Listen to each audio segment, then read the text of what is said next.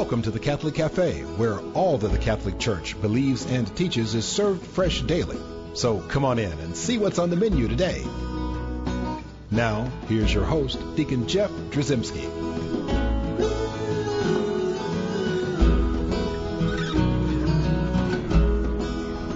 And welcome to the Catholic Cafe. I'm Deacon Jeff, sitting in the luxurious corner booth at the Catholic Cafe, and I'm sitting here with Tom Doran. Tom, the Lord be with you. And also with you. No, Tom, you failed already. You have failed the test. Oh, man.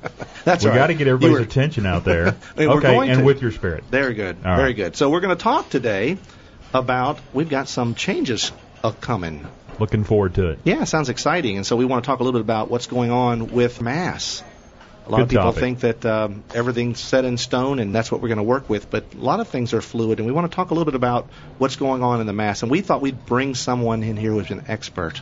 Great idea. Yeah, well, okay, he's making a face. He doesn't believe he's an expert. It's Msgr. Sure he is. Actually, it's Msgr Victor Ciarramitaro, but last time you were with us, you were father, but you've graduated, have you not? They've upped me a little bit, yes. Very good. Well, we are so proud and happy to have Msgr Victor here with us.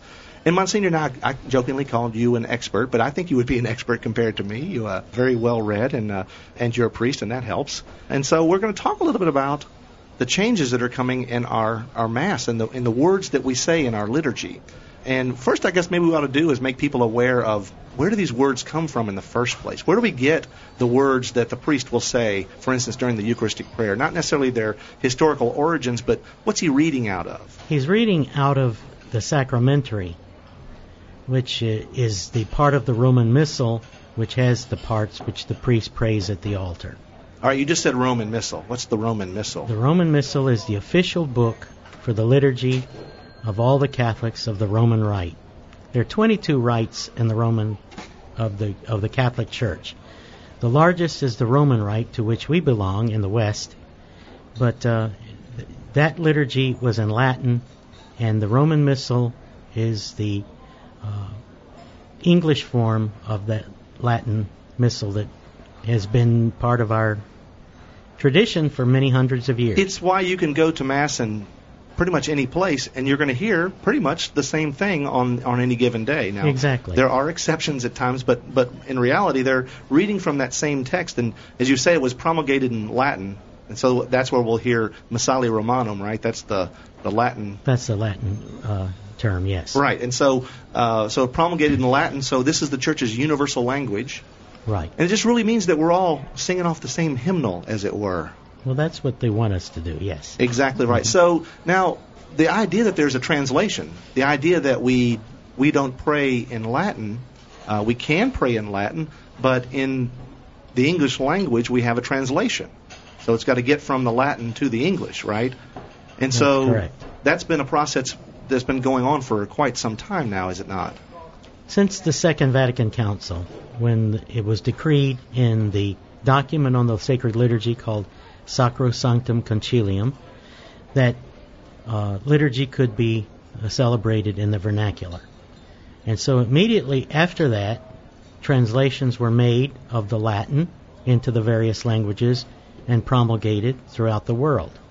But they don't have like a big magic black box that they can just like on one side feed in Latin and on the other side it spits out the perfect English translation, do they? No. Yeah, in fact, they have to choose things. There's different ways, and I don't want to get into too technical terms and whatnot, but there's dynamic equivalence and there's formal equivalence. Two different ways of taking one text in this language and basically bringing that text into another language. You can do it in a dynamic fashion or a formal fashion. What's the difference between those two fashions? Well, the dynamic equivalence says, let's try to say in English basically what it says in Latin, but we may not use the same words. And taking into account local cultural expressions and idiomatic things, is that what dynamic includes or may have included? Or in some cases, it may decide not to use terms that are used in Latin because they're not part of our ordinary, everyday English way of speaking. And that would be contrasted to formal equivalence, which really focuses in specifically on what that word in Latin would mean in English. Exactly. So that what the Church wants is everybody throughout the world to be praying the same prayers. And if the translations are not in keeping with the original Latin, like they should be, then we're not praying the same way. We have a statement in Latin called lex credendi, lex orandi, that what we believe, the law that we believe, is the law that we pray. So that if we want people to believe correctly, then we should pray correctly. Right. And when you say correctly, really we're trying to pray the same text that everyone else in the world. I mean, we're a universal church, and we want to make sure that we're all praying the same thing. That's correct. And so if we're in, let's say, the United States of America, and we're praying using words that have a different meaning than words that would be used in another culture, another country, anywhere else, even within the United States, then there can be confusion about the doctrines, the teachings, and what is intended to be taking place at a Mass. Exactly. Yeah. Well, so what we ought to do is maybe look at a few examples of things that are changing so that people understand what kind of stuff is going to change. And first and foremost, one of the things I think that's going to make people notice the most right off the bat that something's changing is when the priest would say, "The Lord be with you." Now in Latin, that's Dominus vobiscum, which, pardon my Latin dialect, I'm sure it's not as good as it should be. But Dominus vobiscum basically means the Lord be with you, right? And the priest would say this before the people, greet them with this. And then the people would respond, Et cum spiritu tuo. Et cum spiritu tuo, which is basically... And with your spirit. And with your spirit. Now, we have, for the last 40 years or whatever, has said, and also with you. And when you hear the Lord be with you, the instant response, I mean, it's almost autonomic. Your body just spits back out, and also with you. It's what we have. We've made it that, and we've made it part of our praise, right? When we hear that phrase, we instantly say, the Lord be with you, and also with you. It's become the same thing, which is not really what the Latin is saying. No, the Latin says, and with your spirit. And there's a little bit of theological underpinning for this that maybe we should understand. The greeting is an apostolic greeting. It goes back to St. Paul in his epistles. The grace of our Lord Jesus Christ, the love of God, and the communion of the Holy Spirit be with you. These are greetings. And so during the liturgy, only the deacon and the priest or the bishop is allowed to use these apostolic greetings. And the people respond, and with your spirit, and the purpose being to the deacon who's reading the gospel, or to the priest who's beginning the Eucharistic prayer, or greeting the congregation at the beginning of the liturgy, and with your spirit, so that you may be able, as the leader of this worship, to be one with Christ in granting us all the graces, the sacramental elements being changed, everything that happens, that Christ is in you, working through you for us. Which is precisely why the church requires that only an ordained person would say, "The Lord be with you," exactly, and with your spirit. That would make sense then that the people would pray that we want the Holy Spirit to be working in you and with you, so that you'll be able to perform the sacred duties that you've been appointed to do, to minister to us. Exactly. Right. And so the problem has become, though, I think people see the and also with you, and it's like you're taking away this sort of personal, this opportunity for them to say, the priest says, "The Lord be with you," and and you too, Father. We love you so much, Father. It's almost like an exchange of waves. You see, and it's less formal in that way, isn't it? Yeah, we like priests to be groovy. We like... And Msgr Victor is a very groovy He's groovy. There's no doubt.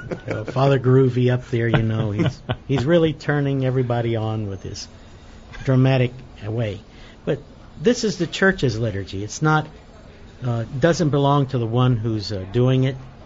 There's a unity with the liturgy of the whole church, so that the priest and the deacon who are acting in the role of leader in the liturgy should be doing what the church wants, not what they want. It's not about the personality of the priest.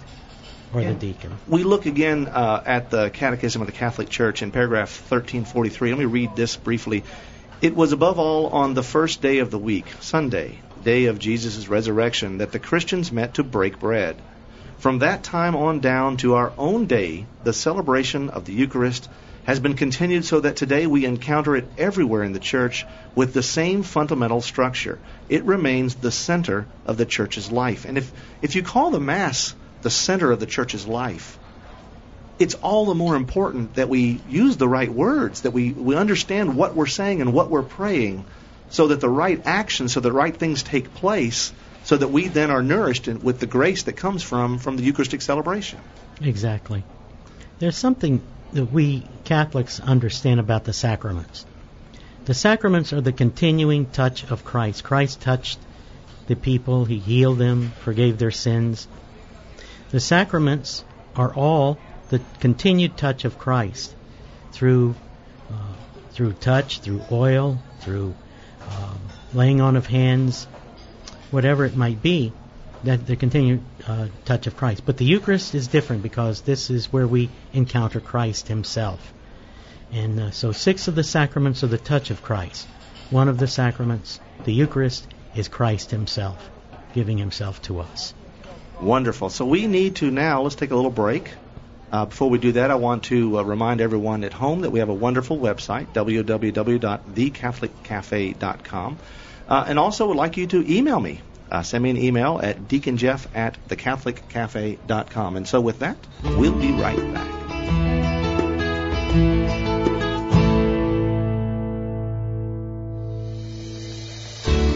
I'm Bess Drzymski, and this is another great moment in church history.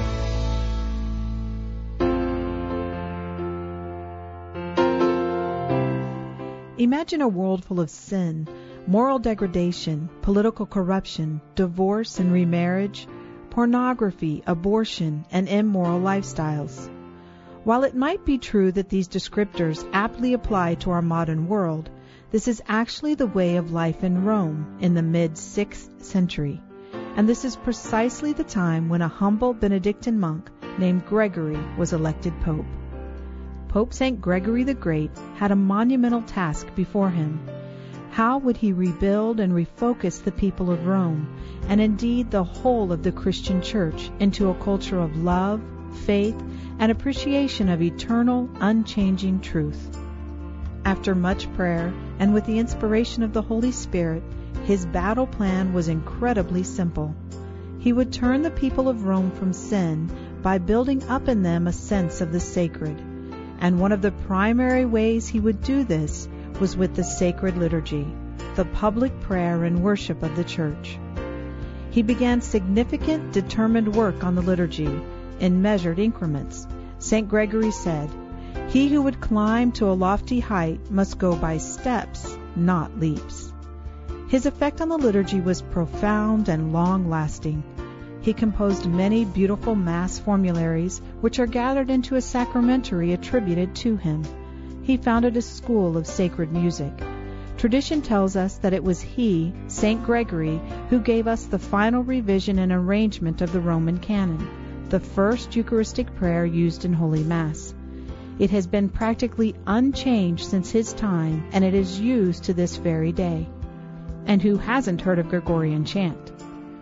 Those attending Mass in St. Gregory's time could see in its eloquence and beauty a higher calling to the living of a moral life built upon the truths of the Catholic faith.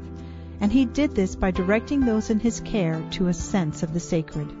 Even John Paul II recognized that one way to positively affect the modern Church is through her liturgy. He said, "A very close and organic bond exists between the renewal of the liturgy and the renewal of the whole life of the Church.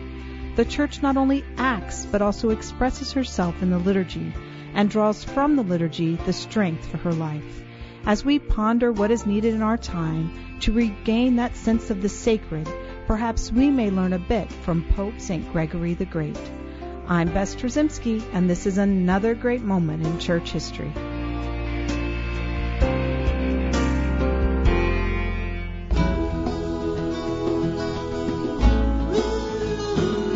Welcome back to the Catholic Cafe. Here's Deacon Jeff. And welcome back to the Catholic Cafe. Still sitting here with Msgr Victor Ciarramitaro. And Msgr, the unfortunate thing about us changing, the one thing I can see that's a downside of us changing some of the words that we're using in our liturgy is in that phrase, the Lord be with you, and losing that and also with you. Now I can't tell one of my favorite liturgical jokes, and that's where the priest comes to the microphone at his parish and he says, there's something wrong with this microphone, and everyone responds, and also with you. So we can't use that anymore because it won't be as funny then anymore, will it? So, Msgr, we should continue talking about this concept of this is the third edition that's coming out, and we're using some text here as example text, but we don't know 100% that those are actually going to be the text. These are close. They're pretty far along in the translation process, but until we actually get that final version, we don't know, do we, what we're going to be praying, do we? I think we pretty much are aware of most of the things that will affect the people. There may be some things. See, the bishops had made recommendations, and then those recommendations were put into the final draft that's going to be given to the printers. I guess folks need to realize this is a back and forth process. It's not just some ivory tower, something that's tossed out the window and then we are to accept it. Well, in certain things that we do, but this is a church, and the bishops obviously play a very vital and important role as shepherds of their individual dioceses to make sure that things are going to work there, and so we want to have that. There's an interchange, is there not, a dialogue between them in terms of what is what maybe the proper wording might be. The original translation was made by experts and then given to the bishops, and the bishops made recommendations. It went back to Rome, and then in Rome these were either accepted or rejected, and then we have the final translation that goes to the printer.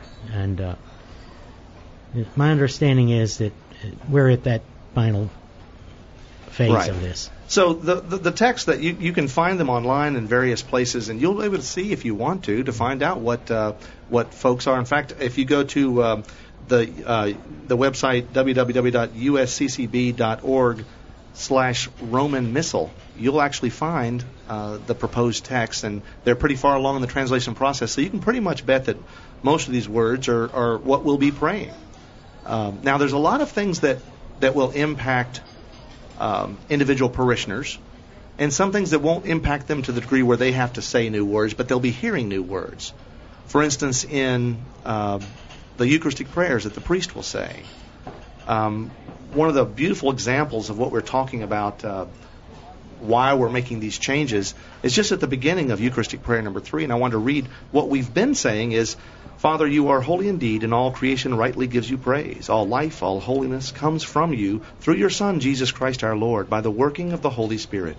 From age to age you gather a people to yourself, so that from east to west a perfect offering may be made to the glory of your name. Now, I know most of you listening probably could have done that by memory because we've heard it so many times for so many years.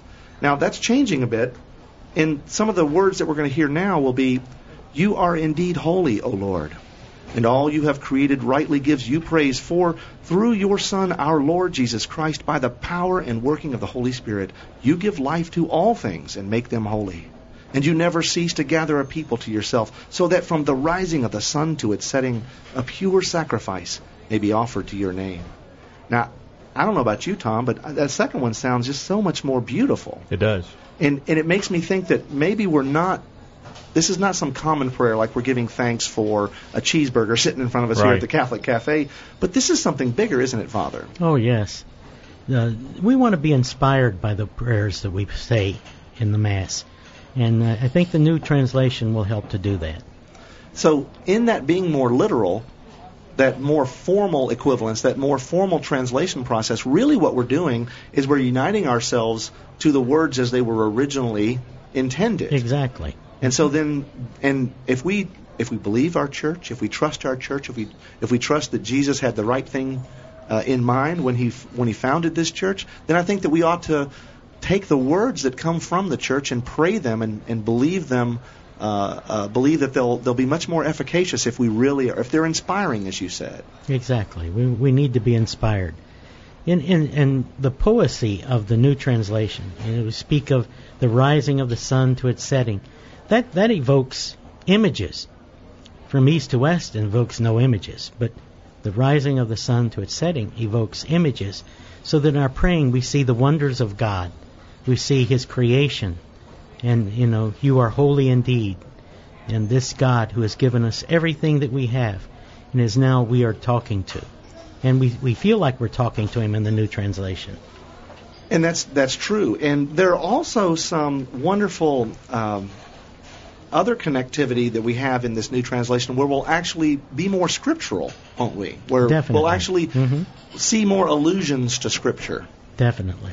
For instance, when we say, Lord, I am not worthy, we say right now, Lord, I am not worthy to receive you, but only say the word and I shall be healed. Mm-hmm. And in this New Translation, we'll say, Lord, I am not worthy that you should enter under my roof, but only say the word and my soul shall be healed. We're going back to the original words of the centurion, right, who spoke them to our Lord, which is what it's always been in Latin, but in English somehow we lost that sense of identification with the centurion. So we're going to see a lot more opportunities now that when we're praying the Mass, that we're actually going to be able to bring together some of that stuff. We don't separate Scripture from, this is my Bible study over here, that's separate than my Mass. They're the same. Exactly, they're the same. They come from the same wellspring.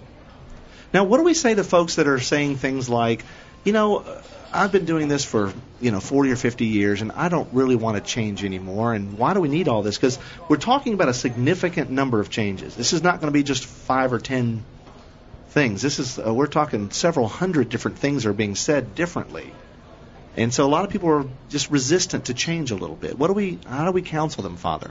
Well, I think first of all, the changes that affect the people are not that many. Most of the changes affect the words that the priest will be saying through Mass. But, the Lord be with you and with your spirit. Words like that, be words in the glory of the Mass, glory to God in the highest, and in the Creed. Those will be the parts that affect the people, the holy, holy, holy. But they're not that many. And change is good. Change leads to conversion. The Lord talks about metanoia. Yeah. He talks about, we have to change. And sometimes maybe we get too comfortable with things and we need to be challenged a bit. Well, that goes back to our Catholic teaching on the assurance of salvation, why we don't consider ourselves assured that we are saved, that because we said this prayer, this sinner's prayer, we're going to heaven, because we've always got to have that continuing conversion, as John Paul II talked about, to the day we die. We're ever growing closer to God, and we have that opportunity all through our entire life. And so this is another opportunity. So the change should be welcomed in that regard, shouldn't it? It certainly should be. It certainly should. Well, do you think that this is pretty close on the heels in the Church's view on the very robust changes that were made at Vatican II? And I know some people that went to Mass before Vatican II. And remember it well, and then remember the sort of changes that took place then and what we have now. And some of them are saying, I don't know if we want to go through. Can the Church handle this? I think the Church can handle it. We tend to always resist change. We get a new car, it's not like our old car. We move into a new house, it's not like our old house. But once we become familiar with it, we like it better. And that's the way I feel that we'll be with the New Translation. We'll like it better once we get used to it. Well, plus one of the things I always remember is that when you change, when you do something differently, it actually causes you to refocus on what you're doing. It does. It causes you to say, well, the Church has asked me to say these different words. Why is Mother Church saying, say it this way? And so maybe that causes you a little internal conversion there to kind of figure out what's going on and why we would say words differently. But maybe we'll pay attention more as we're in Mass rather than read the bulletin, etc. It's a worship of God. It's not what I'm comfortable with. This is not a private devotion. this is the church praying. This is the church praying, and we all pray together. And we should do it as the best we can, with using the best language we can,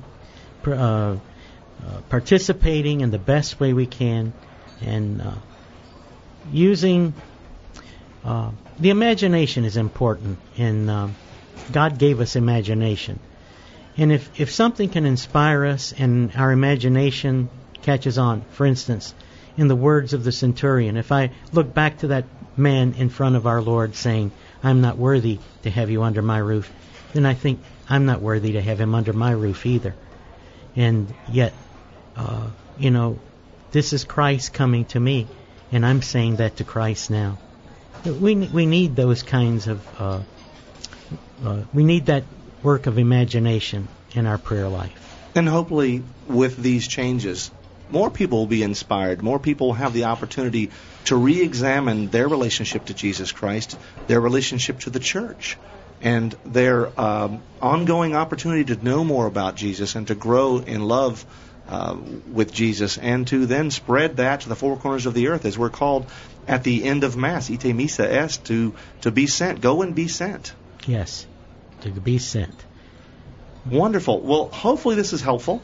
Hopefully people will now pay a little more attention as the words are spoken, and maybe look into this and visit that website we were telling you about, usccb.org, to find out more about these changes, but also just with that welcoming spirit that we're known to be as Catholics, to welcome the change in this gift of the liturgy, the public work of the Church, as it comes to us soon. All right, thank you, Monsignor, for this wonderful presentation. My pleasure to be with you. Let's close in prayer. In the name of the Father, and of the Son, and of the Holy Spirit. Amen. Heavenly Father, we thank you for the gift of liturgy, especially Holy Mass, a time when heaven meets earth, and we can truly come into communion with you. Help us to see the beauty of the Church's prayer, and help us to treat the liturgy with the respect and reverence it truly deserves. We ask this through Christ our Lord. Amen. In the name of the Father, and of the Son, and of the Holy Spirit. Amen.